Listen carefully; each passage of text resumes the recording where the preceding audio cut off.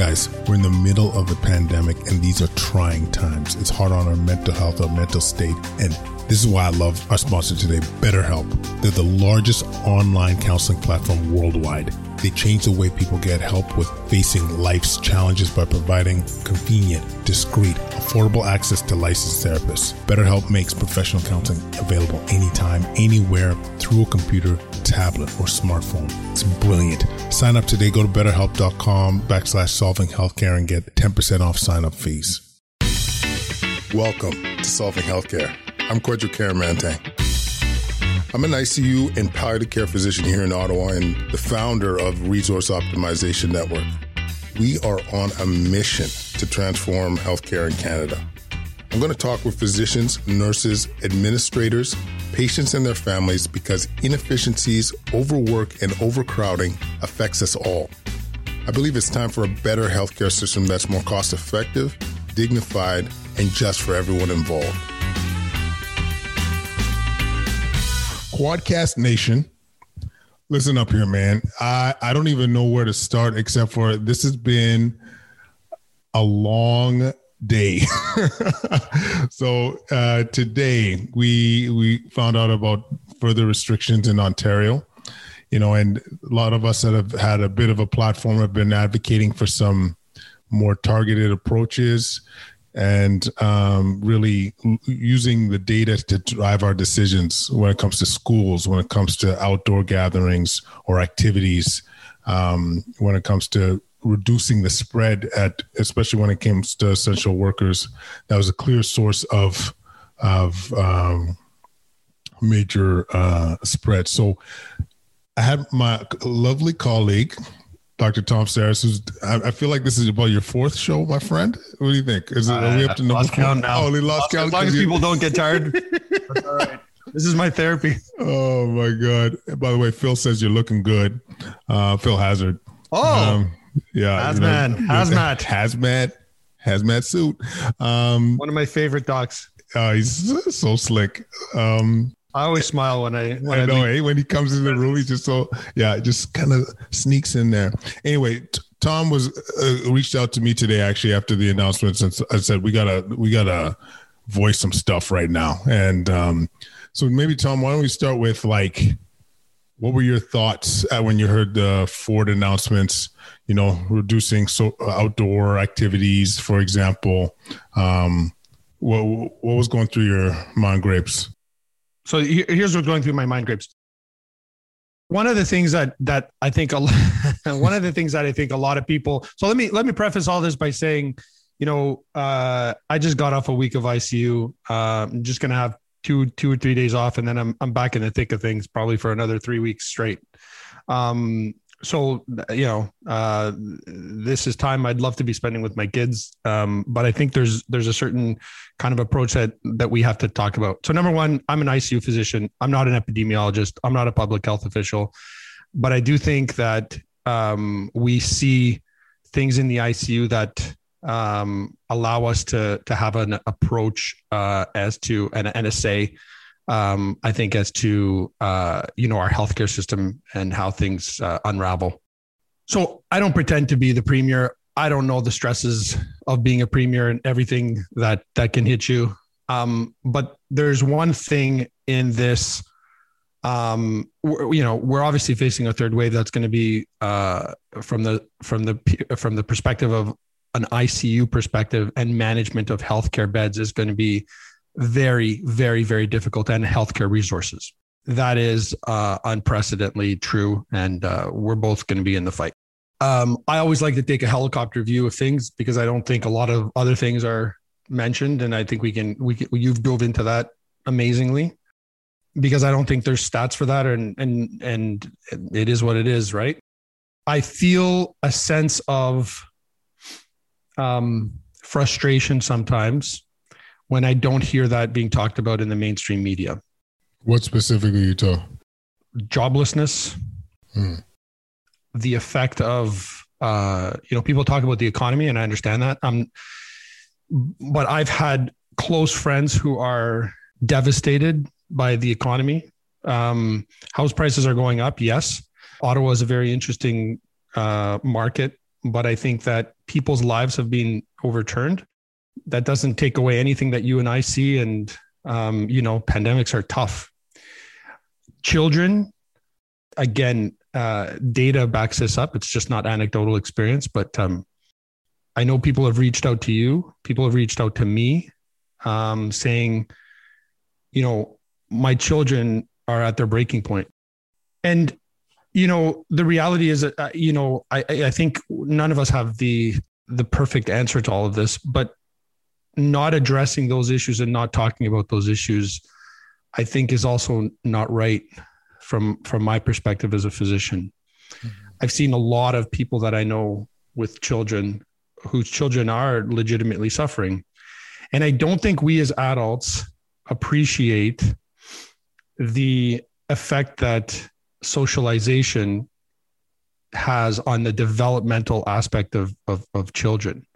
And that is one thing that I never see. I see epidemiologists talking about whether or not, the R is less than greater than 1 in children themselves and transmission in children and things like that. But that doesn't talk about the vital part, right?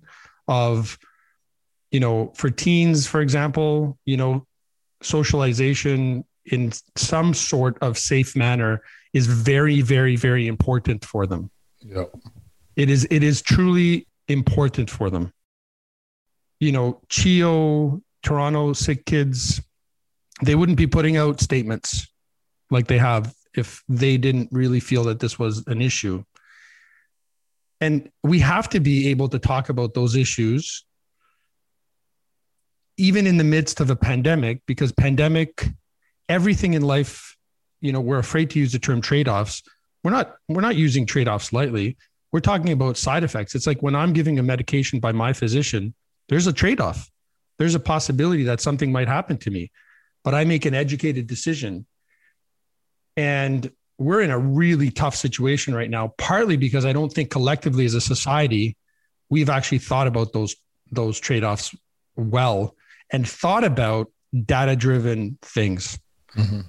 For example, outdoors. So that's the one thing that I think has frustrated me as a physician. What I see is essential workers largely in my ICU, and essential workers, unfortunately, who have to come home and they have to breathe, right? They have to breathe. And so they give it to other people in their household, and then it spreads. And that's who I've seen in my ICU, So I think what bothers me to a certain degree is that we're at this point now, and we can dissect it, partly because we looked for easy solutions to difficult problems. And I think everybody thought they had a right answer. And I don't think people understood how difficult this problem really was. Mm-hmm. And I don't think we openly talked about things that are tough. Can I say something there, Tom? Do you know where I see a lot of the problem was because at least initially, the non-lockdown speak was taboo. I think it really limited our views. Like we wanted to lock down and look at nothing else except for our COVID numbers, and so talking about how it's affecting our kids, what's doing for mental health, what's doing for excess deaths, that's not kosher right now.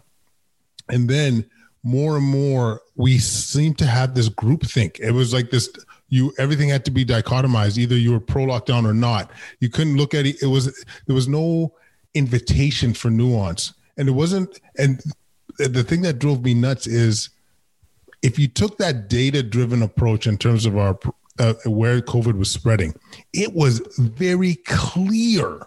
Absolutely. From the beginning, so a lot of things were clear. One was the risk factors for sure, like, right. Diabetes, obesity, hypertension, but where is it going? Long-term care.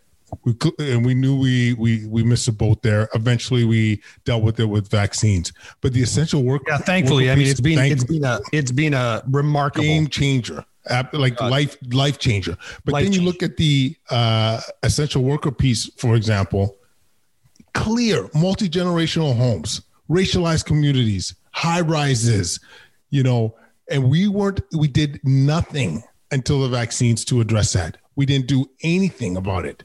And then you look at places like Toronto, the GTA, Scarborough, and all that. They've been in lockdown since what?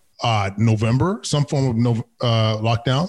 Absolutely. And they're still in trouble because we never got to the source. Deal with the source. Right. But the question we have to ask ourselves is, why haven't we dealt with the source? Right. I think, again, I'm not an epidemiologist, but when I read epidemiology literature, as far as this pandemic is concerned, what I see over and over and over again is over dispersion of basically, mass outbreaks. Where do they happen? Manufacturing, meat packing plants, people who have to go to work in closed, confined areas for long periods of time, who then go back to multi-generational households or households that don't have a 3,000 square foot, architectural plan around them. Yeah. That is, we all knew that was causing. I mean, so many people have outlined the data. And part of it, and I have to put the media on here because, we don't hear, we've only just started hearing that.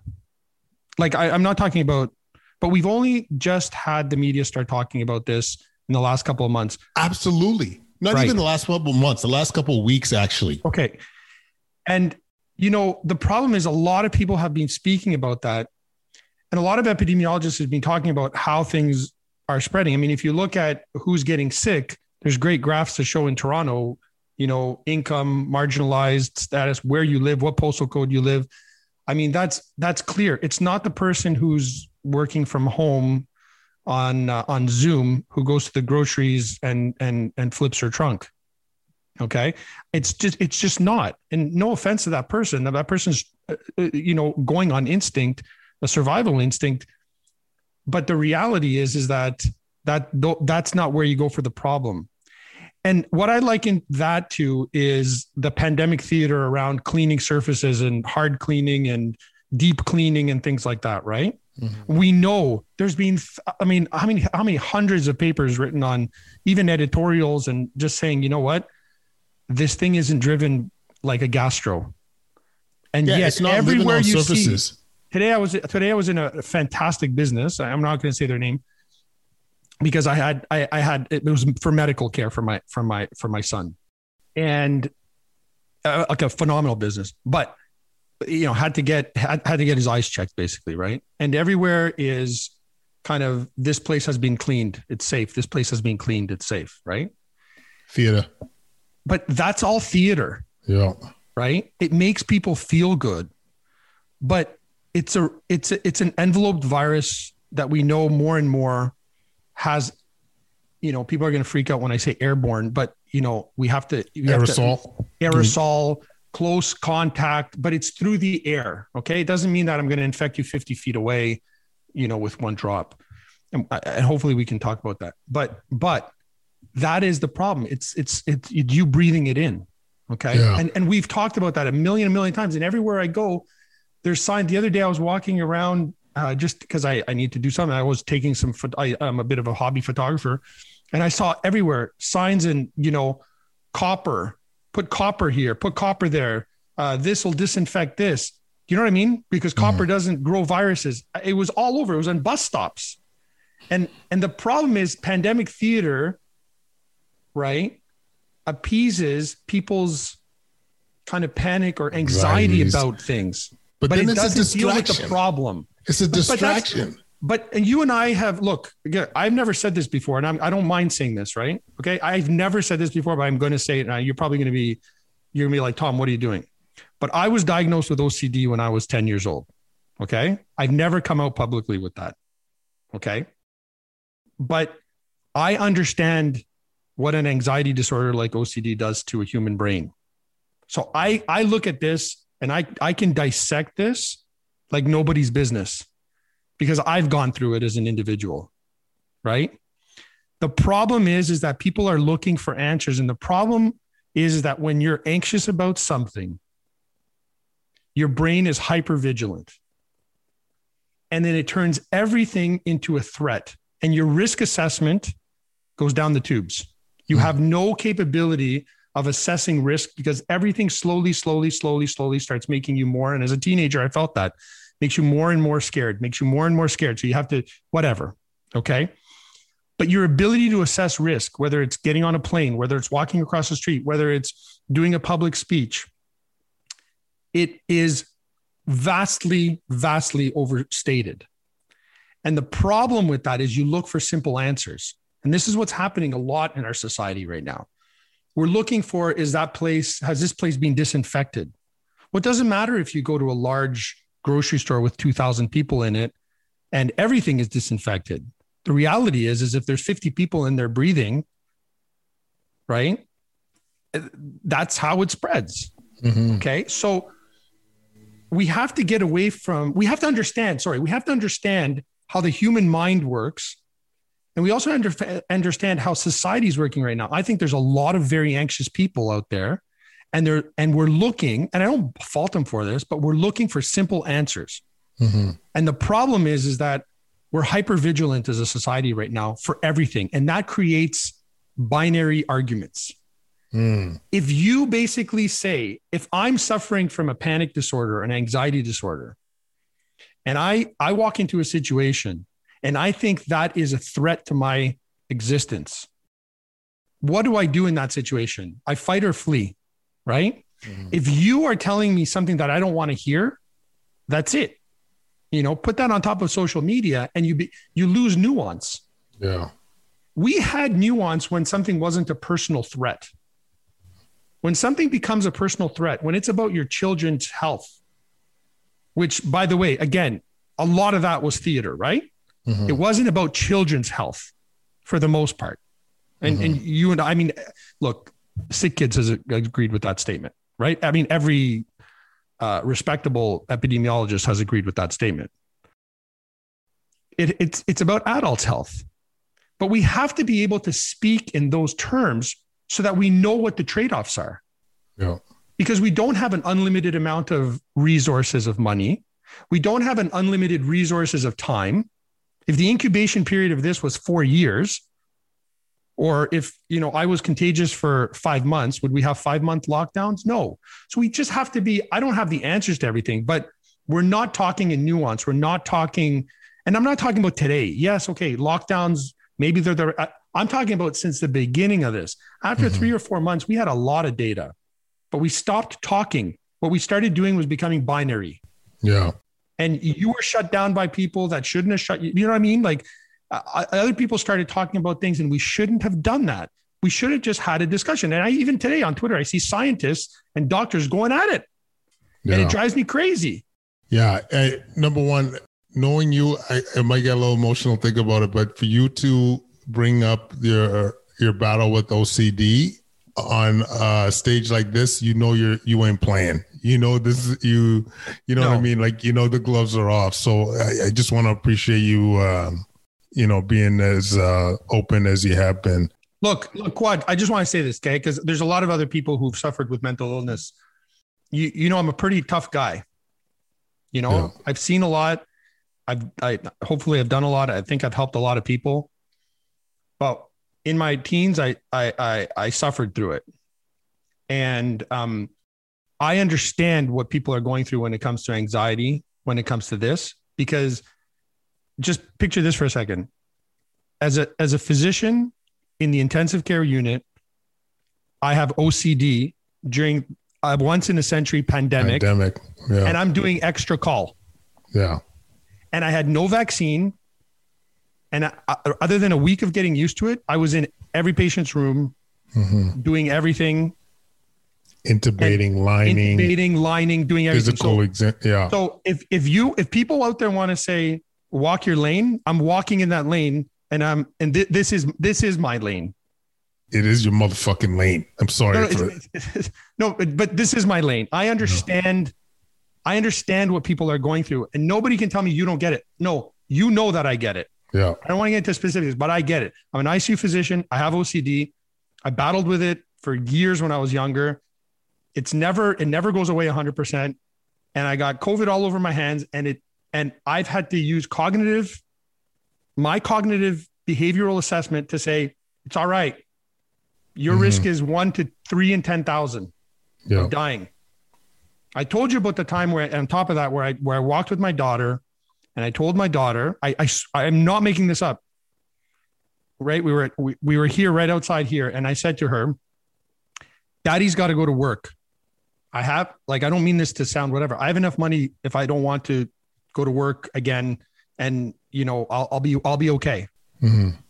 But I didn't say that to her, obviously, like that. But what I meant was, I have a thing to do. Do you want me to go to work? There is a small chance, because we didn't know that about that time, that Daddy might not come home. I've seen it in Italy. That was early on, April, whatever. And she looked at me. She was 13 at the time, and she said, I want you to go to work. You have a job to do. So I get it. I get when people have to make decisions. I get when teachers have to make decisions. I get when doctors have to make decisions. Yeah. So now let's talk. The gloves are off, because let's talk. Yeah, no, it's absolutely. And once again, but thanks for sharing. I think, what comes to mind too about like the let's talk, we alluded to, what is the data showing us? Like even in that first 3-4 months, there was some stuff that came out that it seemed to be pretty evident, and one of the things that we're talking a lot about is this outdoor transmission. And I honestly, I think there was a missed opportunity with public health.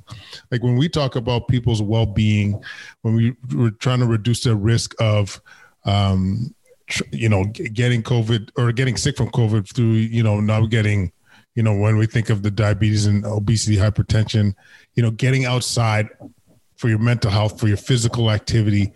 What a great thing. Like what a great thing. And we know even in the medical literature, honestly, I have yet to still read a medical journal stating an outdoor outbreak of of sure. COVID. And everybody talks about the garden party and then you see Trump giving cheek kisses to everybody who was outside. Yeah. Indoors. Of course. I mean, and you never say never in medicine. Obviously there's going to be exceptions. It's not never. Yeah. And that's the problem with our society right now. It's never, right? Yeah. Right. Yeah. I have heard of this one person. Yes, it happened, but you and I know disease happens all the time, right? Like you can't stamp out heart disease. If we were going to do that, we would close every McDonald's and every hamburger joint there was here. We would actually ban smoking. And by the way, I know you and I have talked about this. 45,000 people a year in Canada die of smoking. Yeah. Directly smoking related illness. Yeah. But we never talk about the ethics of taxing it. We tax it. Yeah. We actually fund our society. Yeah. We benefit from people's addiction to tobacco. Mm-hmm. Incidentally, we also benefit from people's addiction to alcohol. Yeah.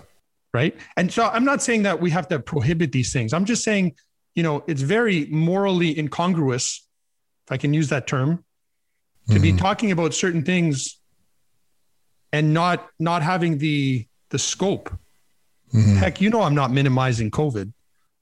You and I have had conversations of how impressively horrific this disease can be. Right. But at the same token, we got to have an open conversation about everything, not, everything. Like it's even, I still, so the Quadcast Nation, one of the things, I don't know if I've mentioned this on the show, but I pointed it to you. There was a StatsCan, Government of Canada document looking at access deaths in 2020 compared to 2019. So how many more patients died in 2020 compared to 2019? And I forget the exact number, but there was significantly more access deaths in 2020. And about half of those were COVID related. The other half were like as a consequence to whether you want to say COVID or indirect causes, whether it's lockdown or restrictions. Or the environment. I read that report. Yeah. And it got so like, and it literally, and even in the report, it says it was disproportionately affecting younger people. And I promise you, in no large media source covered this thing. And to me, mind was blown. I'm like, are you telling me you don't want to learn from this? You don't want to learn that some of our restrictions, some of the way we've approached things have led to more deaths in 2020, whether that's delayed cancer surgeries, whether that's suicide attempts, whether that's, substance abuse overdoses. Sure. Like, how are we not talking about? And this is my problem with the announcements today and so forth, my friend, is that if you are going to acknowledge that the measures we're going to take are going to be detrimental to our right. population, what are you going to do to address it? What are you going to do to mitigate it? If your kids, if you know there's an increase in mental illness, why aren't you offering subsidized mental health services? You know, if there's issues with substance abuse, maybe we fund more counseling. Maybe we have some messaging out. You know, why don't we have some public addresses when it comes to like, hey, like why, if I'm Christine Elliott or Ford today, I'd be like, if you are struggling, here's the line you call. Here's the line you call. We acknowledge it. We see you. Okay. But again, as opposed to just like, yeah. Oh, no, we're going to lock down harder. No, you know what I'm saying? But that's part of the binary. Sorry, go ahead. No, just one more thing about the Ford thing. His words were that 80% of these COVID cases are coming from 20% of the GTA like area or whatever. And I'm like, you know that 20% is representing so much. Focus your resources on that 20. You know, closing schools, closing a kid's park. Kids at a park, you're going to close down when you know it's not a contributor. You know it. Like, yes, there could be the one in a rare case or whatever. But is this what's driving it? You're going to pay attention on something like this, which has secondary consequences. I'm sorry. It's infuriating. The problem is that law of diminishing returns. I think that's kind of what you're talking about in the way I look at it, right? The problem, it all started with the unfortunate presidency of Donald Trump down south. It created our conversation, because we're so close to them, into a very binary conversation. If you didn't talk about locking down incredibly hard early on, right, then you were on side with the Republican Party in the US, and you were on side with the MAGA movement. Okay. That couldn't be more philosophically detrimental to think about than that. And that is from an educational standpoint, from an intellectual standpoint, that is incredibly disingenuous, because we got pegged into that. Not we, but anybody who talked about, even if you said, let's lock down 90%, okay. So this is what happens right now. We're at a place where a lot of the things weren't dealt with. Again, essential workers, postal codes where people are spreading this, not because they're to blame, because they have to make a living. Yes. Do people have parties? Yes. Do we see people in houses having parties? Do I agree with that? No. But that's not the problem, right? It makes us feel good. I read this brilliant article because it makes us feel good because in Western society, my parents came to this country and said, if you put your mind at it, if you work hard enough, everything is in your control. Everything is in your control. You can do it. Right. And so in their eyes, I made a success out of myself. Okay. Hopefully. But that is all in my control. Some things are not in our control. And people in Western society have a hard time with that. Right. So this is what I'm trying to say. That the corollary is this: when you're faced with all this anxiety and uncertainty around you, you need to put your finger on something. As a human being, you got to say, it's that person across the street. It's his kids who are playing. It's his kids who are playing in the park, throwing a football. Right. And then you get the calls to bylaw about that. And that creates a sense of, okay, I've taken control of the situation. It's that person's fault. Mm-hmm. But it's not that person's fault. Society has been like this in our capitalistic system for eons now. The rich have gotten richer to a certain degree. Okay, we can argue, the economists will argue what. I'm not an economist, okay? But we can all see that the way society is, okay, there are marginalized communities. And what we're trying to doing right now is we're trying to blame people's behaviors. Yes, are there some people that are behaving in a way that is, you know, in a way that I don't agree with? Absolutely. But I have really, other than the first 3 or 4 months, and I was guilty of this, I've really come to understand that people are human beings. People are tired, and hopefully we can give them some hope with data, with vaccines and things like that, which we'll get to, I'm sure. But it's not as easy as pointing a finger. And so when we look at outdoors and we start limiting outdoors, irrespective of it's the B117, the B1351, or the P1, I know my stuff. I'm red. Okay. Beach. Okay. The issue at play is this hasn't become aerosolized Ebola. Yes, there's a little bit more virulence according to some of the data that I've seen. With the Lancet had a good kind of like review the other day that I read. And so, yes, I understand that. But the basis of it, whether it's 1.5 times more virulent, so that's 50% more virulent or what have you, at the end of the day, you're not going to have a pandemic spread because there's 10 kids at a park. What you will have is you really have to think about society too when you're 1 year into this, right? And you got to think, it's like the first day when we were in medical school. I remember, I don't know if you remember Ryan Zaranchansky. The ICU guy. He's an ICU. Yeah. But he was a medical school president at the time, or student council president in medical school. And I remember the one thing it stuck with me, what he said to us, and he said, "It's a marathon. It's not a race." Yeah. And when you're dealing with a pandemic, you have to we're lucky that vaccines came out this quickly. If this was a 5-year race, I'd be really worried right now. Right. But I'm not worried because I know what's around the corner in 8 to 10 weeks. I know what 50 to 60% vaccination does to a society in this, because we have proof. But my point is, it's very, very important to kind of take the marathon approach and to think, if I'm preventing 5 infections in a day in Ottawa or in Yellowknife or in Winnipeg or in Vancouver, because of these measures, it's a law of diminishing returns in my eyes, because number one, a lot of those people are going to be publicly shamed outdoors. So what's going to happen is they're going to go inside. Mm-hmm. Do I want them to go inside? Absolutely not. Do I follow public health guidelines? I do. Okay. And I've said many times that I've been a huge proponent of Ottawa public health. Okay.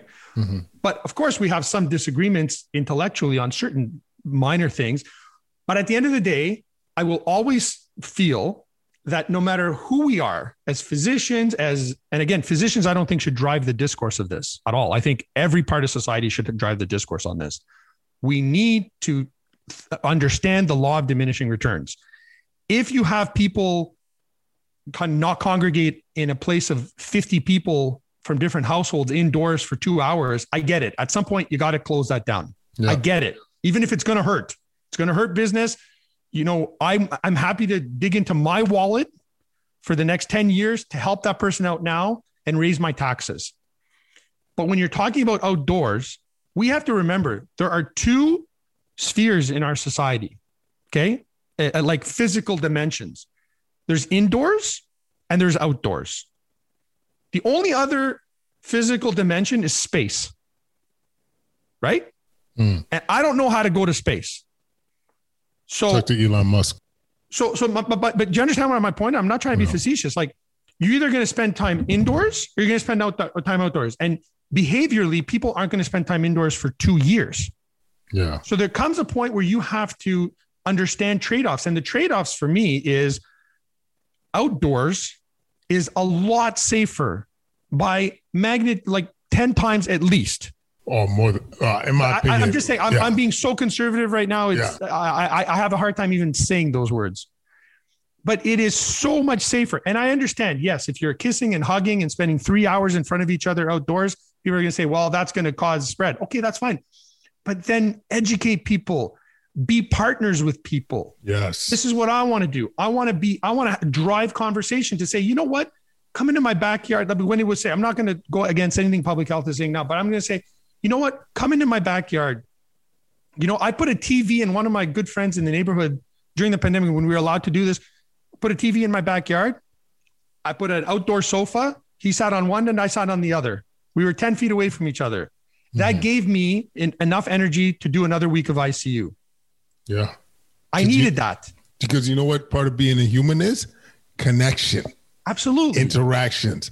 And once again, I think we missed the boat when it came to the harm reduction approach. You know, I think you get much more buy-in when you're saying, hey, this is how you do this safely. If you're going to gather during the holiday, do it outside. Heat lamps, fires, whatever it might be. You know, like if you are going to watch the Super Bowl, we watched it outside as well. A buddy of ours had a nice setup outside, and it was brilliant. You know, and it was everyone stayed safe and at a distance. Like, preach this. You know, as you said, this is a marathon, not a, what is it? Marathon, not a race? Not a race. Yeah. Well, a race is marathon, a marathon, not a race. You know what I'm saying? I always mix metaphors, so I never trust myself. I'll text it to you in the intermission. I never trust myself. You know what I mean? But like, oh my God. But I mean, this is another issue too. Like I think this has been a media issue too. Like just how the messaging and the fear has been so amplified. So we'll talk about vaccine in a second, but I had a good buddy of mine.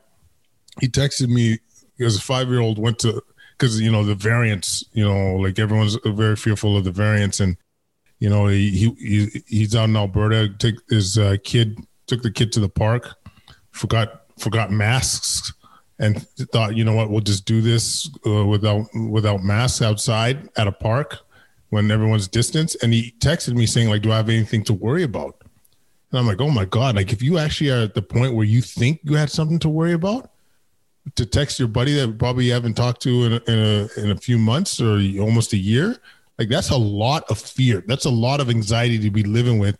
And let me tell you, that's anxiety that gets pushed onto your kids when you're having that level of. It's anxiety that gets pushed onto you. It's anxiety that causes burnout. It causes decreased production in your work. It causes decreased GDP. I mean, at the end of the day, I mean, you know, this is our silent killer, right? Absolutely. And to think you're bringing that much fear when you're going outside to a playground with your kid, you know what I'm saying? Like there's not much of a safer activity that you can do. You know what I'm saying? That's unfortunate, right? It really, like, it made me. You can't devise a societal structure where people stay indoors for 1 year. Exactly. It's not. Anyways, like it's just, you know what I mean? FaceTime doesn't cut it for a year. I mean, I understand now. I'm not telling anybody to go outside now and have a 30-person gathering. That is not what I'm saying. I even feel so disingenuous intellectually to even have to validate what I'm saying to prevent people from thinking that's what we think, just by trying to propagate, you know, that, you know, a lot of people say, well, why are we talking about this now? Well, that's what got us here. Yeah. Do you understand what I'm trying to say? Of course, now, you know, you and I are going to be working our tail ends off. And, you know, like I said, we walked the walk. We risked our lives for 10 months before we got vaccinated. Yeah. Okay. So we get it. Okay. Mm-hmm. And do you think I want to spend time away from my kids and doing extra shifts all the time? Absolutely not. But I'm going to do it because I have to do it. Yeah. And I have okay. But at the end of the day, let's kind of look at certain things that will keep us homogenized as a society. There's too much disagreement right now in society that's not healthy. You know what I mean? And it's 100%. Very binary. And I'm worried more about that than the effects of COVID after the next 2 or 3 months. It's a good point, because I think even before COVID, I think I don't know if I've had this discussion with you, but one of the reasons why I think I really want my kids to go to post-secondary, even if they, whatever they end up doing, and whatever subject matter, is because I don't know if we teach enough about critical thinking, like how to evaluate, how to know whether a source that's or like to recognize biases in reporting, in a journal article, and on the news. Why are they framing it the way they're framing it? And so I felt like this was a problem even beforehand. And now that we're even being more pushed towards dichotomous thinking, binary thinking, like it's going to be worse. You know what I'm saying? And I think that for me as a father, this is there's a few things that are important values for me, but my kids got to be able to dissect. They got to be able to think through a problem. They got to see the multiple angles. Where are the biases? Because it's tough to navigate life without having that kind of open mindset, that framework, So I am really, I am worried about that. I'm worried about that because look, you and I work with clients who have addiction issues, right? And there's so many biases that go into that in the general population, right? When I walk into a situation like that now, from all the experience I've had, I can truthfully, honestly say that for the last 10 years, I go into it exactly like I would somebody who was in exactly my privileged position to be in. Okay. If it was a doctor that I was sitting there who didn't have the same health issues, or somebody who is really struggling to survive with multiple addiction issues, I spend time. I mean, my style. Okay. Yeah. I spend time. But the most important thing is I don't judge that person based upon my biases anymore. The reason why I say anymore is I'm man enough or human enough or whatever you want to call it to admit that, I always have a learning process, right? If I learned the way Twitter kind of through Twitter discourse right now, I would never be able to put myself or empathize with anybody.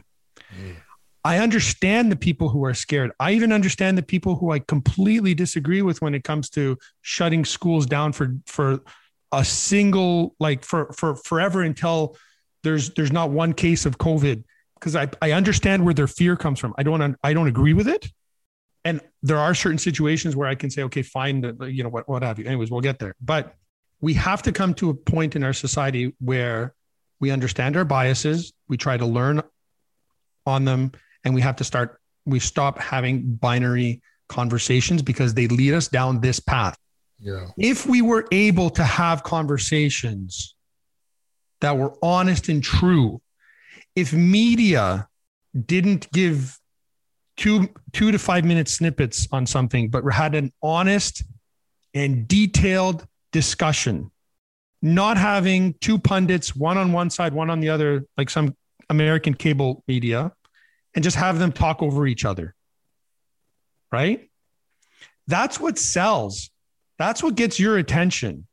But that doesn't solve society's problems. Numbers, healthcare. Yeah, but numbers. Look, I'll tell you something personal here. So, my wife and I, the alarm goes off at 6:50 around every morning. My wife likes to listen to a radio station, and I had to tell her, I can't wake up with this every single day. I know the stats. I get it. Right? But it can't be like the beginning of Star Wars, today in Ottawa, like, what are we doing? Like, do we sells, not? Man. But it sells, right? And I'm not saying that people aren't dying and we know better than anybody, but that's not the way to communicate. That's not the way leaders communicate. That's not the way people with passion about saving lives communicate. Fear is not a motivator. It is so, anybody who has done medicine and has paid attention has realized that people's attention to fear only takes you so far. You know, I'm very passionate about this. As you know, psychology is one of my things that I have I'm very passionate about, because behavior change doesn't come from fear. You and I have had patients whose both parents have died of lung cancer. Yes. And who smoke 2 packs a day. Mm-hmm. Early on in my career, I said, what are you doing, guys? Your parents died of this. And I wasn't dismissive. I wasn't rude. But even as kind as I was like that, it never registered, because I had to get into why they're doing it. I had to help them. I had to understand, where are they in the process of change? Are they even interested in change? And that's a process. But fear itself, people tune out. And so if you want to talk about why we're here, fear, people tune out, and then they feel scared because they don't have any guidance anymore. Yeah. You can't keep scaring people all the time. Yeah. You know, and this is where I think modeling went wrong, because I think the modeling here has been actually pretty decent, I think. This time around. Yes, very good.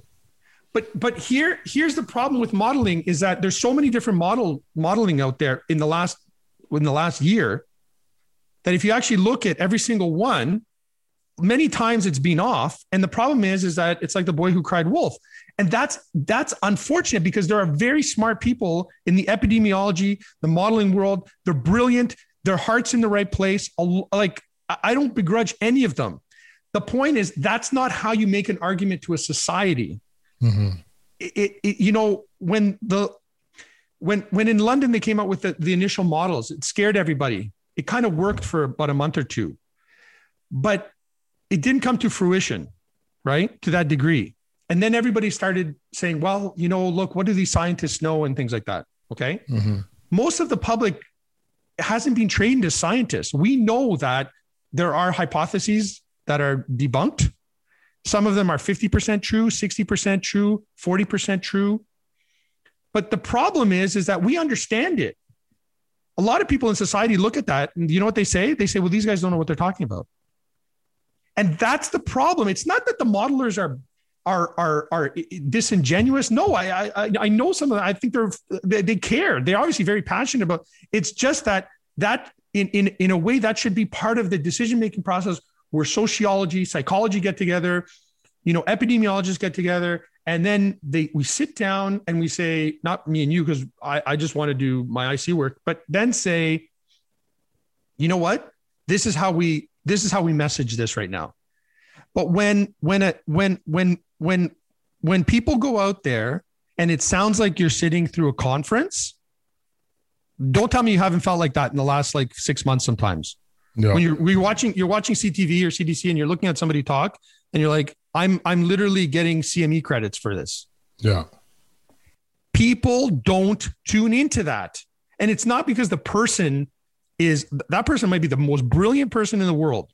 And I know some who I have a lot of respect for, even the person I'm talking about right now. But at the end of the day, they're not the right communicators.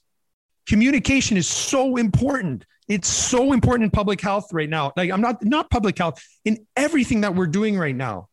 I mean, even think of our jobs. The greatest people, the greatest docs we look up to have always been great communicators.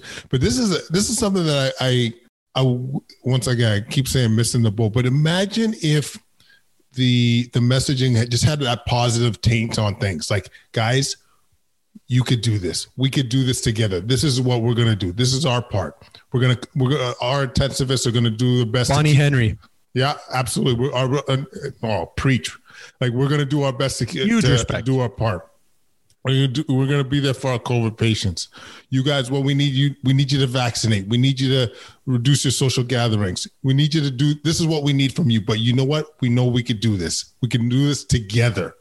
We got this, guys. Imagine that message. That let's shift. Let's shift onto that, because people need to hear this stuff. Guys, it's on you. All you had to do was lock down, stay home a little bit longer, especially you essential workers, even though you need to go to work and you don't have the chance to lock down. And I wonder why lockdown's not working, because you're still going to work. you still have to go to work, and you are in an area that spreads the virus quite rapidly. How many essential workers have we seen in our ICUs? It's insane. In the beginning, the PSWs, the people in long-term care, and if it's not directly essential workers, it's an essential worker family member. Absolutely. And like it's, and I'm telling you, and like I'm gonna say this, like full disclosure. This is one other thing I did recently. So full disclosure, third wave, I vastly underappreciated the severity of this wave. So did I. And you know, I went on Twitter the other day and I said, I'm going to admit that I got this wrong.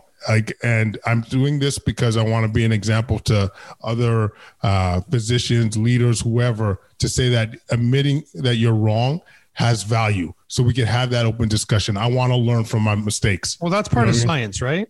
Absolutely. And so, I mean, Galileo he'd still be stuck in a house. Exactly.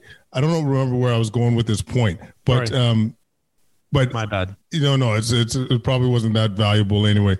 But the key thing though to me is, you know, that we had signals, we had clear. Oh, that's what I was going to say. I got a lot of things wrong, but the one thing we've been saying from early on this thing, I could even find you media coverage about the essential worker piece in November. You know what I'm saying? And we chose to ignore this.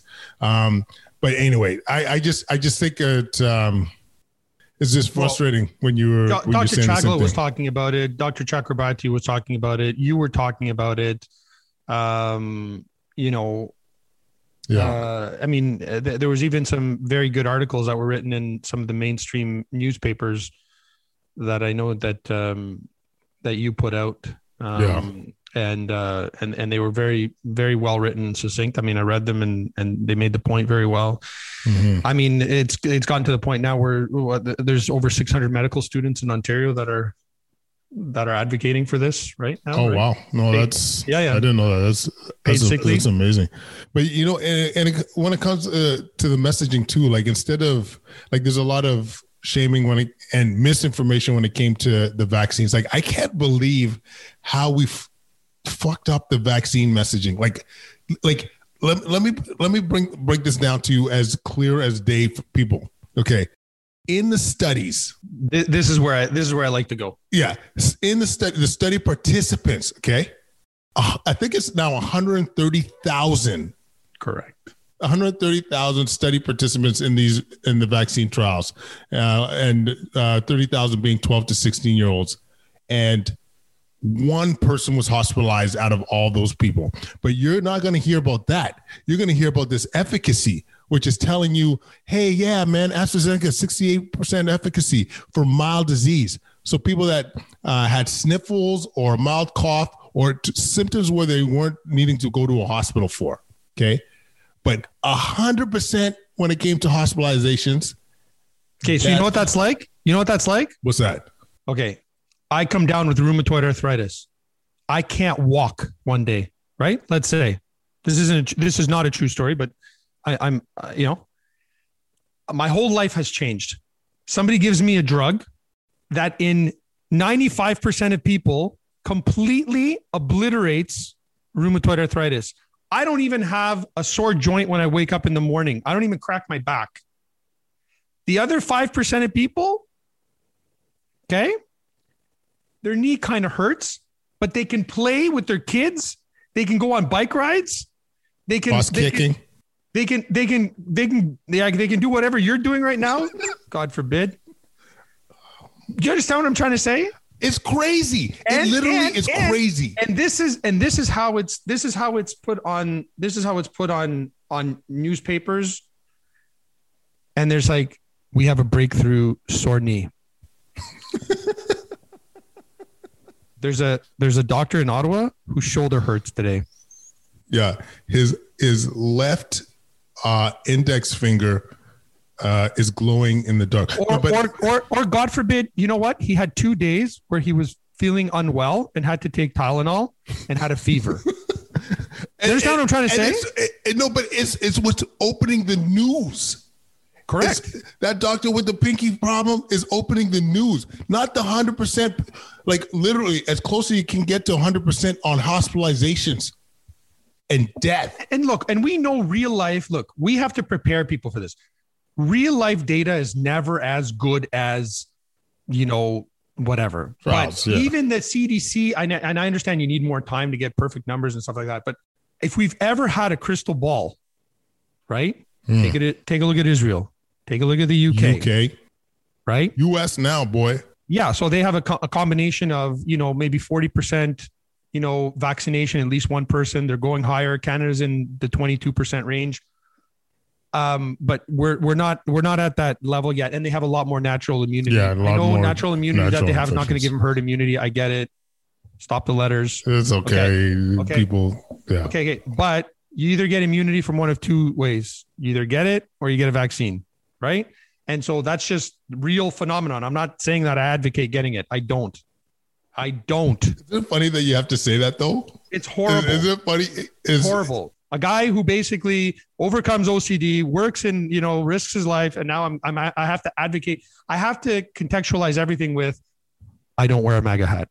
You know what's, I don't want, I'm the biggest Biden / Obama / Jimmy Carter like proponent there is in the world. And here I am kind of like saying like, okay, so let's just leave that aside. Okay. Can I just add one more thing to this? One of the things though, I don't know if I have the gumption for it, but as I think maybe as we get more and more into leadership positions, I wonder one of the stances just to not give a shit about this, like partisanship.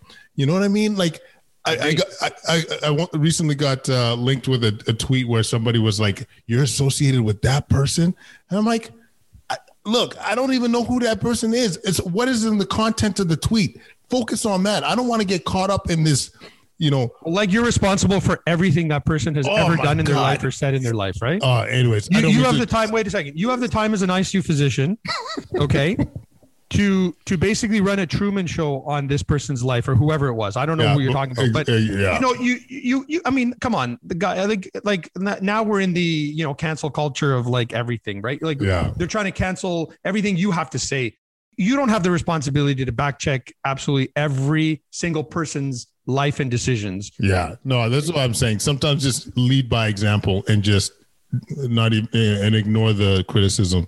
But yeah, I think this would have been great to really if the messaging was better. Even like I saw a great tweet in terms of the AstraZeneca clotting risk. Yeah. You know what I mean? Like how many, like a lot of females are on the birth control pill right now, and you're looking significantly higher risk than the AstraZeneca vaccine, as the data is showing. But like once again, media just attaching to that. And how many messages have you gotten from people about whether they should be taking the AstraZeneca? But I actually, one of the things that I did, I used to, I actually did some extra training in thrombosis with, and so I ran a clinic with the supervisor.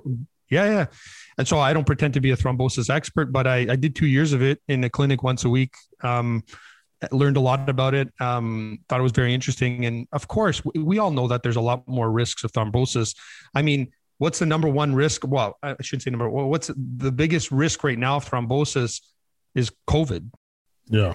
I mean, if you look at it on a percentage basis, I don't know if people know this, but if you're admitted to hospital and you don't have a very high risk of bleeding, right? With COVID disease, you're on oxygen, you come into hospital, the standard of care in a hospitalized patient that's not in the ICU is full dose anticoagulation. What does that mean? We give you full blood thinners. Yeah. Why do we do that?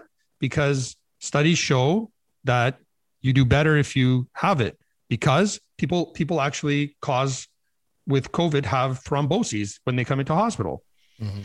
I mean, but this is where, this is why I take my car to a mechanic, right? Because I don't understand the ins and outs of it, right? This is complicated stuff, right? It's nuanced stuff. It's based on evidence-based, but at the same token, medicine is also an art. And it's difficult to try. That's why when I'm in a 747 or an Airbus A380, I don't go to the front of the cockpit and start going, What are those beeping lights? Can you turn that off? It's bugging me. Or what is it? Yeah. Or you might want to. But there's a lesson in that, right? Yeah. I'm a horrible flyer. Honestly, I'm like, when there's turbulence, I like go ding, ding, ding. When's the turbulence going to stop? When's the turbulence going to stop? Like the flight attendant knows, right? But I need that reassurance. But I've never walked into a cockpit. I'd like to, but I know there are rules. Do you understand what I'm trying to say here? Yeah. I'm just trying to say that, okay, so now going on risk, right? Which you say. So I think we have to actually really take a really hard look at this, right?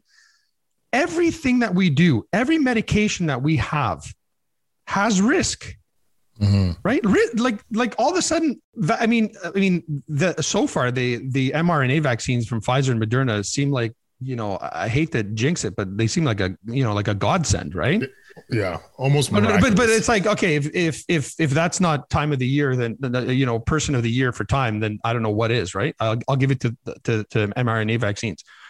That being said, like you said, the AstraZeneca vaccine, from everything that we know, is a phenomenal vaccine. Look what it's done in the UK, right? Yeah. And there is no reason, in my view, not to use it with certain age groups here. In my view, Health Canada has approved it. I trust Health Canada. I've seen the data. I've seen the studies. And as far as VIPIT is concerned, or vaccine-induced, thrombosis, the reality is that it's a very rare event still. Okay. And so this is what I mean about having a society that allows us to talk about trade-offs, right? When I vaccinate myself, I was one of the first, I think 20,000 people in Ontario to get the vaccine. Like, there's a certain, we were early. There's a certain risk, I guess, because, whatever, but now we know even a lot more about it. So now there's almost, I would have absolutely no hesitation. Okay. But even in emergency use authorizations, the US has, and Canada has the same, corollary. I had to sit there and say, okay, what do I know? And what are my risks? Well, I go to the ICU all the time. I'm exposed to COVID. I'm in my 40s. And here I am. And this gives me this gives me that. I happily take the incredibly small risk, right? And it's informed consent.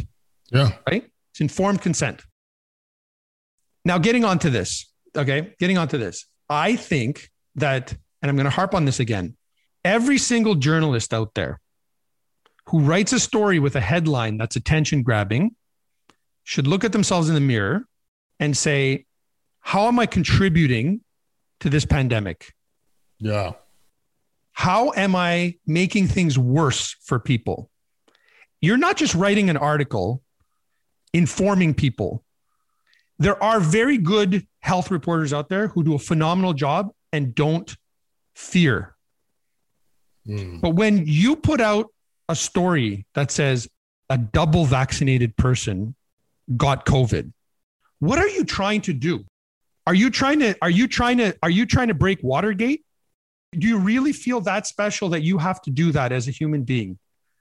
Think about how many people you're hurting by that message, because that is not an evidence-based or data-driven message. That's an anecdote. It may be true, but when you have 8 billion people in the world and the US is vaccinating 4 million people a day and Canada is vaccinating 300,000 people a day per capita, we're now vaccinating, thankfully, 70 to 71% the rate of the US. When you're getting that many people vaccinated across the world, and it's going to skyrocket in about 3 months around the world, how do you not expect there to be some breakthroughs? Right? Like that's intellectually disingenuous of anybody to look at that and say, wow. So if you're just doing it to get a paycheck, then you're hurting people.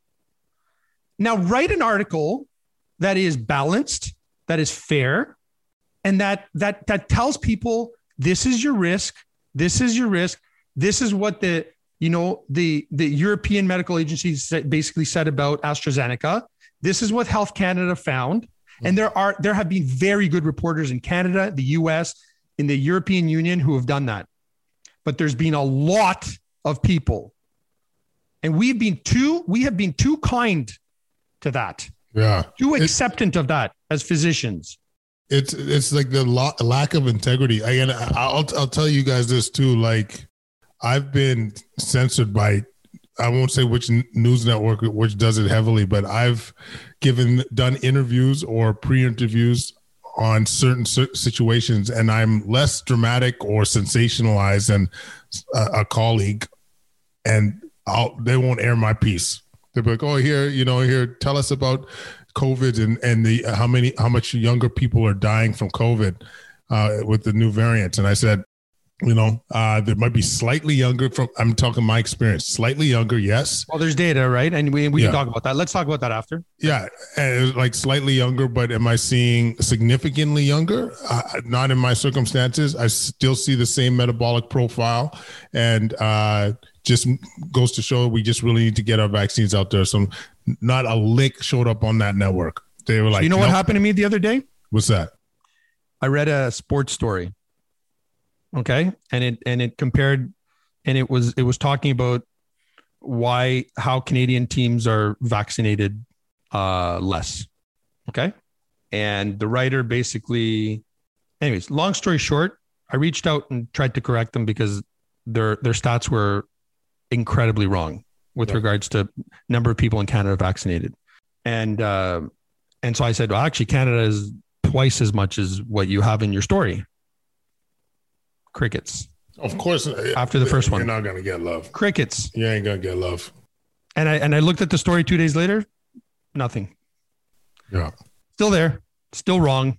And, I hate being that person to say this, but the problem is that I really respect journalism that is balanced, that shows data. And if it shows an opinion, it's an editorial, that's fine. I read a lot on my off time. And I enjoy well-written articles. But if it's just in order to say a stat without any kind of ownership of what you may be doing with that message, I think that is unethical. I think you're truly, and that's when people tune out, Quad. That people tune out. Yeah. And I'd love to have like a platform where I can just talk to people for like once a week or what have you, and say, okay, well, like, let's discuss these. Yeah, well, exactly. Well, this is the joy of these platforms, though, because you get to funnel through the nuance, whereas you get an interview on a network for 4 minutes. It's hard to explain some of these issues. So what were you mentioned? There's two things I want to be able to catch before we jump off. Was the variants in schools? You sounded like you wanted to bust out something about the variants. Well, so I mean, I think you mentioned it with regards to the younger population. I think, look, at the end of the day, our infectivity rate right now is much higher than it's ever been, right? And so I think we're obviously in a significant health issue in Ontario, and you and I and everybody else, and God bless, all the healthcare workers out there right now who are going to have to go through it. I'm fine. I don't, whatever, like this has been okay with me. But there's a lot of people who are really, really, really have really put a lot of their lives on the line with a lot of this. And that's taken a mental toll on them. Amen. And the respect I have for the people that I work with every day is ridiculous. Never been more, ever. Exactly. Like it's incredible. That being said, we have to say that, again, we don't live in a binary world. And when we use fear as a messenger, we're going to have diminishing returns in the long run. Look, we have a very difficult virus on our hands. When I came into the ICU in May, we saw 70-year-olds to 79-year-olds, 60 to 69-year-olds, clients, patients. Basically, at the end of the day, because really we didn't have the infectivity that we have now. Of course, we had 30-year-old. I had 30-year-old. I had 30, a 40, several 40-year-olds. Yeah. Right. But now what's different is you just have to look at the amazing job that vaccines have done in our long-term health care. There's 75,000 roughly people that live in long-term care. About a month ago, there were 5 or 6 that had a positive test in all of Ontario. Wow. Okay, think about it for a second. Even though we were rising, even right now, there's 28 people, 26. I don't know, but I'm not way off. Think about that for a second. When there's an 11% positivity rate around 10.6% in Ottawa, and an 8 point something positivity rate across the province, or you know what I mean? Okay. Yeah. You're telling me that if we had that positivity rate without vaccines, you know what would be happening right now in long-term care? Apocalypse. It would be horrible. Yeah. Okay. And that was our savior. And so now what we see is when we start vaccinating our elders and people who are above 60 years old, thankfully, once they get to the 2-week, 3-week, 4-week mark, we see less and less of that population come into our ICU, but we still have a 10.6% positivity rate in Ottawa, even when we're testing 3,000 people a day. That tells you it's everywhere. I don't know about you, but like I start knowing people that have gotten really sick all of a sudden. That never happened in the first wave or the second wave for me. Like I'm talking about like close friends. Yeah. And so the reason why I'm saying that is it's everywhere. So when we talk about fractions, yes. Do I think that this is more virulent? Yes. But it's not like this virus now all of a sudden said, I'm going to make a sharp left turn and I'm going to go after 30-year-olds and I'm going to forget about 60 and 70-year-old patients. Yeah. Like people, right? What we're seeing is vaccination, a more virulent virus to a degree.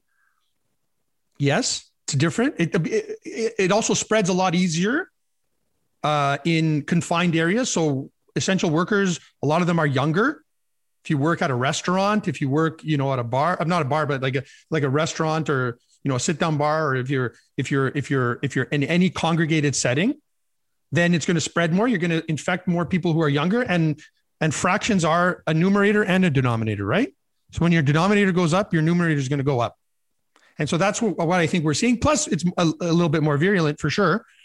So at the end of the day, I guess the message is, yes, let's do everything we can to curtail this, but I don't want everybody at the end of this to have anxiety disorders for like 5 years. Yeah. Right. Like if you're 25 years old, like you don't have to walk around thinking you're going to die of COVID. Yeah. That is disingenuous of us as professionals to do that. Right. There's like driving a car is more deadly. Like if you're 20 years old, driving a car is more deadly. There's no question. Yeah. Right. And so I don't want people to think that, yes, okay, do we see it? Have I seen a 31, 32, 33, 34-year-old? Yes. But I've also seen people with I've seen people with unfortunate cancers. I've seen people with horrible pneumonias who are healthy and lifeguards at like 25 and 26, who didn't have any comorbidities before. I mean, we've all seen this kind of stuff. Not saying that they can't get affected, but unless you're completely honest with the public, then everything else that you say afterwards is read through. They listen to you through a different lens, right?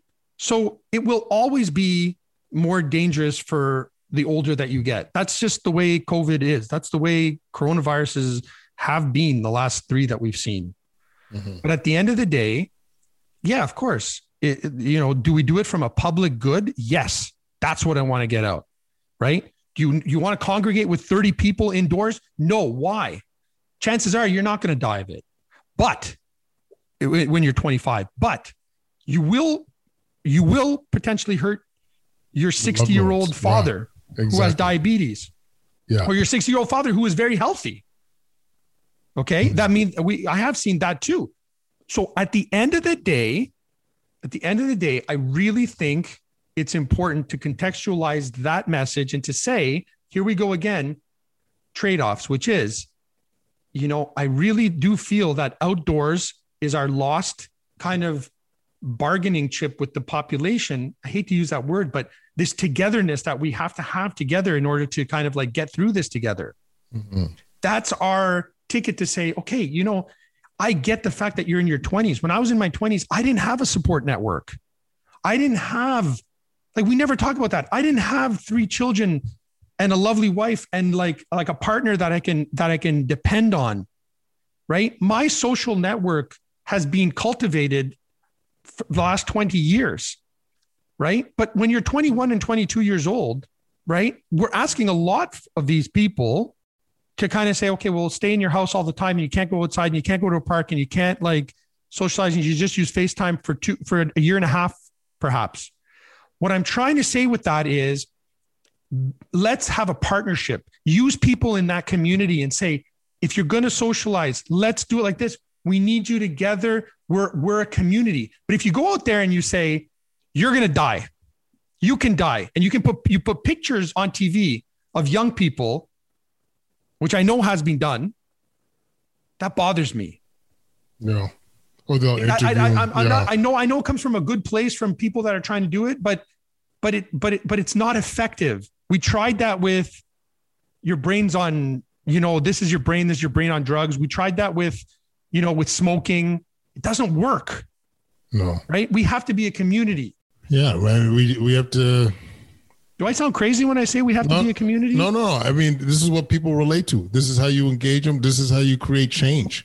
Is like have that community feel. This is as we said, part of being a human being and why it's so important is this is how you effectively communicate. That's how you effectively reach them, is by really creating that community. Last topic. What are we saying about schools right now? Well, I think, okay, this is what I will say about schools. I think that I don't want to get into epidemiology and stuff like that, because that's for a CME credit. I want to talk about the importance of schools. They, in my opinion, should be the first to open and the last to close, period. Let me say that again.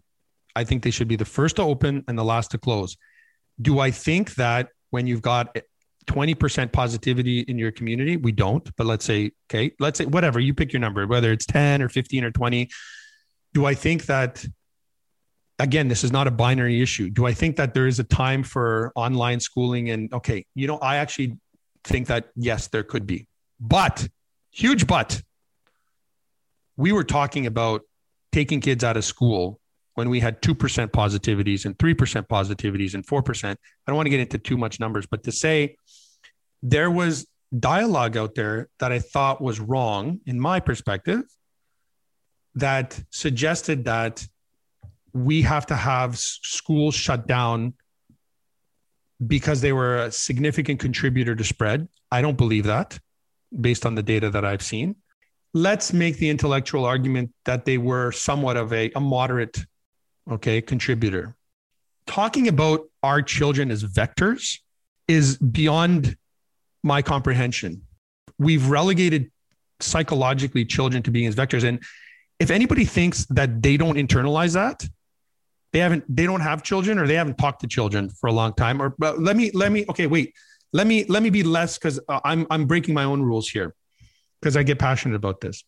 I should walk the talk. I do believe that children internalize that.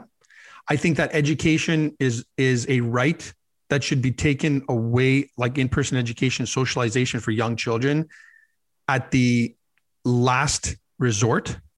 Do I think that perhaps we're at a last resort in Ontario? Perhaps, but we weren't there, in my opinion, on multiple occasions. And I don't think that people recognize the damage. And yes, there's going to be children who do very well, right? And they're going to say, well, schools were part of the industrialization of society and so forth. But this is the society we live in right now. We are an industrialized society. We're not a farming community anymore, right? This is the world that children live in right now. I'm talking about a farming community. I'm talking about like 90% of our industries isn't that. So parents go to work, children socialize in networks that aren't communities like they used to be before. You don't have your neighbors coming in and the children, during the day and kind of, right? Children need socialization. They need networks. They need to grow that way. And so I think it's vitally important. I mean, there's statistics of many, many children in Ottawa and Toronto who have just been, who've literally dropped out of school and have been lost. And the people that are going to be affected by that aren't necessarily the people who are economically well off or socially well off. Racialized communities too, man. Right. That's their, that is their, and that's how you keep a society afloat. You need glue, you need connections, right? And so I understand the predicament we're in right now, but I really do think that as we go forward, we don't move the goalposts with schools. I think once teachers are vaccinated, I think once we get to a certain level in our community where the viral spread isn't as big, that kids go back to school. We are prioritizing other things above children right now and collectively over the last 14 months. And I don't think that kids have a lobby group. I don't think that kids, and I don't mean that in a bad way. I mean, look, we have an organization that represents us. I'm not against that, but they don't have a voice a lot of times. That's the problem. You know what I mean? That's why everybody else does. Yeah. And I agree with a lot of what you're saying. I don't know what the magic bullet is when COVID is as rampant as it is. My opinion, I would view it as an essential service, essentially saying it's the last to close, first to open. But, if there's some recognizable issues, like if you can't staff your school because of so much community Absolutely. Spread, that's an issue, like straight up. But I just think, as you said, the times where we've decided to close in the past, I couldn't get behind that, and it's just, and because of the science too, in terms of like, it's quite apparent that secondary attacks or like kids passing along down the road to other kids is low. You know what I mean? Sure, and the variants haven't changed that with kids as far as what I mean. Everyone's gone a little bit higher, right? But yeah, but it hasn't disproportionately affected children. Is what I'm trying to say, right? And so and I'll say this too, like virtual classes. This has not been evaluated. This is uncharted waters, people. We're on.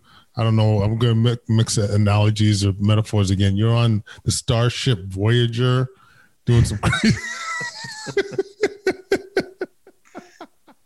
Starship Voyager. You know what I'm saying? Luke Sky Trek. But anyways, I think we're on the same page here that, it's the kids have lacked a voice, and the data is shocking on how schools, in my opinion, how safe they are. And so when things settle down, yeah. So let's talk about this for a second, right? Let's go into a small uncomfortable area. Okay. What is open? What like, I don't mean to say like, why in the past have we prioritized the trade-off of, let's say by just opening schools, things go up to a certain degree. What if we make a world right now where another virus comes in 2 or 3 years and we just don't have a vaccine for it? Let's just make this world up. Yeah. Okay. Are we going to shut down schools forever? Yeah. Do you know what I'm trying to say? So we have to play those philosophy games like I did in university. I mean, these were real questions. These aren't taboo questions, right? We have to pick what is important to us in society. We got to pick our values. We got to pick our values, and education is a value. Sorry. education is, in my opinion, is one of the top priorities, because you don't educate your society, you got a problem 10 years down the road. Yeah. You got a huge problem 10 years down the road. And for those people who say, I don't care. What do you mean you don't care? You want your society to go, belly up because there's going to take care of you when you're sick. Who's going to, you know what I mean? Society's function. Yeah.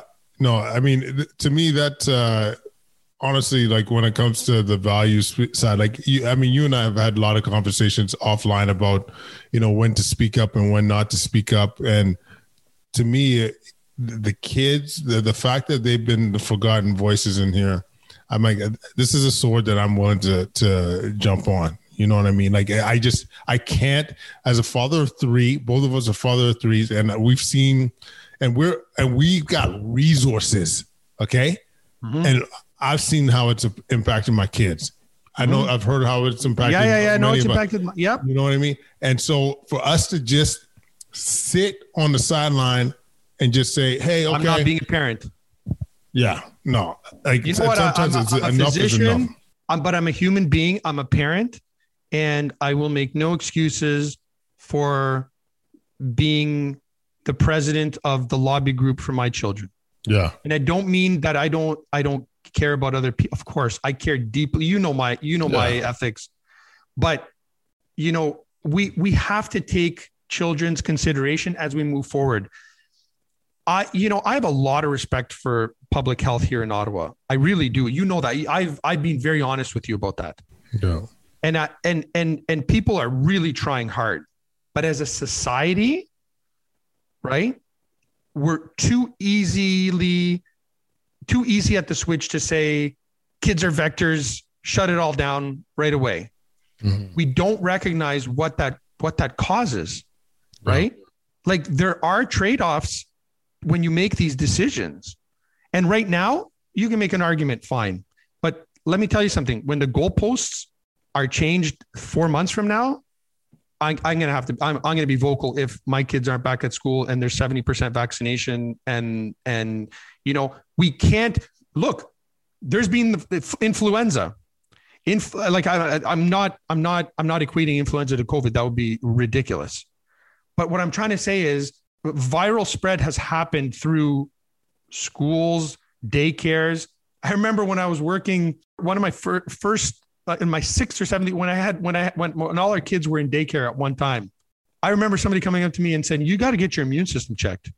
And I was like, why? They're like, you have a cold every 2 weeks. No, man, it's like daycare with Jones. Yeah. Right. But so what are you going to do? You're going to shut down daycare forever, shut down schools forever? Like, I guess we have to talk about this. We have to be okay. Like, we can't, I've seen some things on Twitter, until there is no infections. COVID-0. You cannot have kids in school. Yeah. And I mean, I guess what I'm trying to say is, well, I don't subscribe to the COVID-0 philosophy. I just don't think it's attainable. I respect the people who think that it does, because again, I don't feel like I have to rise to the occasion to listen to that side too. And I have listened to it, but I respectfully disagree, and that's okay. And I'll have a discussion when it's okay and safe. I'll even invite them over to my backyard and have a discussion, and let's see if they can change my mind on that. And that's fine. But that's what science is about. And that's what public discourse is about. Amen. We have to get there as a community. Amen. Listen, Quadcast Nation, this is where we're going to jump off. This was one of the most therapeutic conversations I've had in a long time, Dr. Sarris. After a day, well, more than a day, several days of feeling yucky, for a lack of a better word, of how we've been approaching things. And, and it's hard too. Like, you and I are both going into the next 3 to 4 weeks of ugliness, of what we're going to be dealing with on the front lines. But the response and how it affects so many others is probably what's going to keep me up at night, as opposed to going into work. Because I'm going to speak for you. We can handle what's coming next. Like, we will handle it, and we'll get through it. Well, we need leaders in the ICU community to be strong, for our patients and our society understand that we're going to go through a very rough time in the next month. Yeah. But I will be there. I will hold people's hand. I will do my darnest to help them through this. But I also recognize there's a lot of pain in other parts of society right now. And I've seen lots of my friends really hurting in other ways that aren't don't have that lens on it right now. But as an ICU physician, my job is to go in there, is to help people, and I'm mentally strong. I'm there, and nothing's going to stop me from taking care of them, because that's what we need right now. That's what we need. They need us to be strong. And sometimes people say to me, sometimes they see you, and people have said to me, they're like, "Oh, wow, he's really positive." And I said, "Well, what do you want an ICU doctor to be when you come in there?" Right? You want them to be completely broken. You really want to be like, I respect it, because I've been there too, right? Like I've had rough months where I felt really, whatever. But I've talked to my wife about this. I've talked to my friends about this, and I've said from day one, this is going to be a hard stretch. If I have a rough time, somebody's going to need to step up for me. If somebody else has a rough time, I'm feeling strong, but I have to be positive. Right. Yeah. I have to try to be, I don't have my blinders on, but when I go to work, I'm like, okay, I wish I had no ICU patients right now. Yeah. Okay. I don't need the intellectual, whatever but I'm an ICU physician. I've got to go in there and I've got to do my thing. It's like, if you're at the front of the ship in the storm, it gets stormy. I don't want somebody panicking. No, I mean, exactly. Right? You want your leaders, you want your physicians, you want all your care team to be sound of mind and not panicking. Amen, brother. Listen, thank you so much. Thanks for being vulnerable. Thanks for sharing.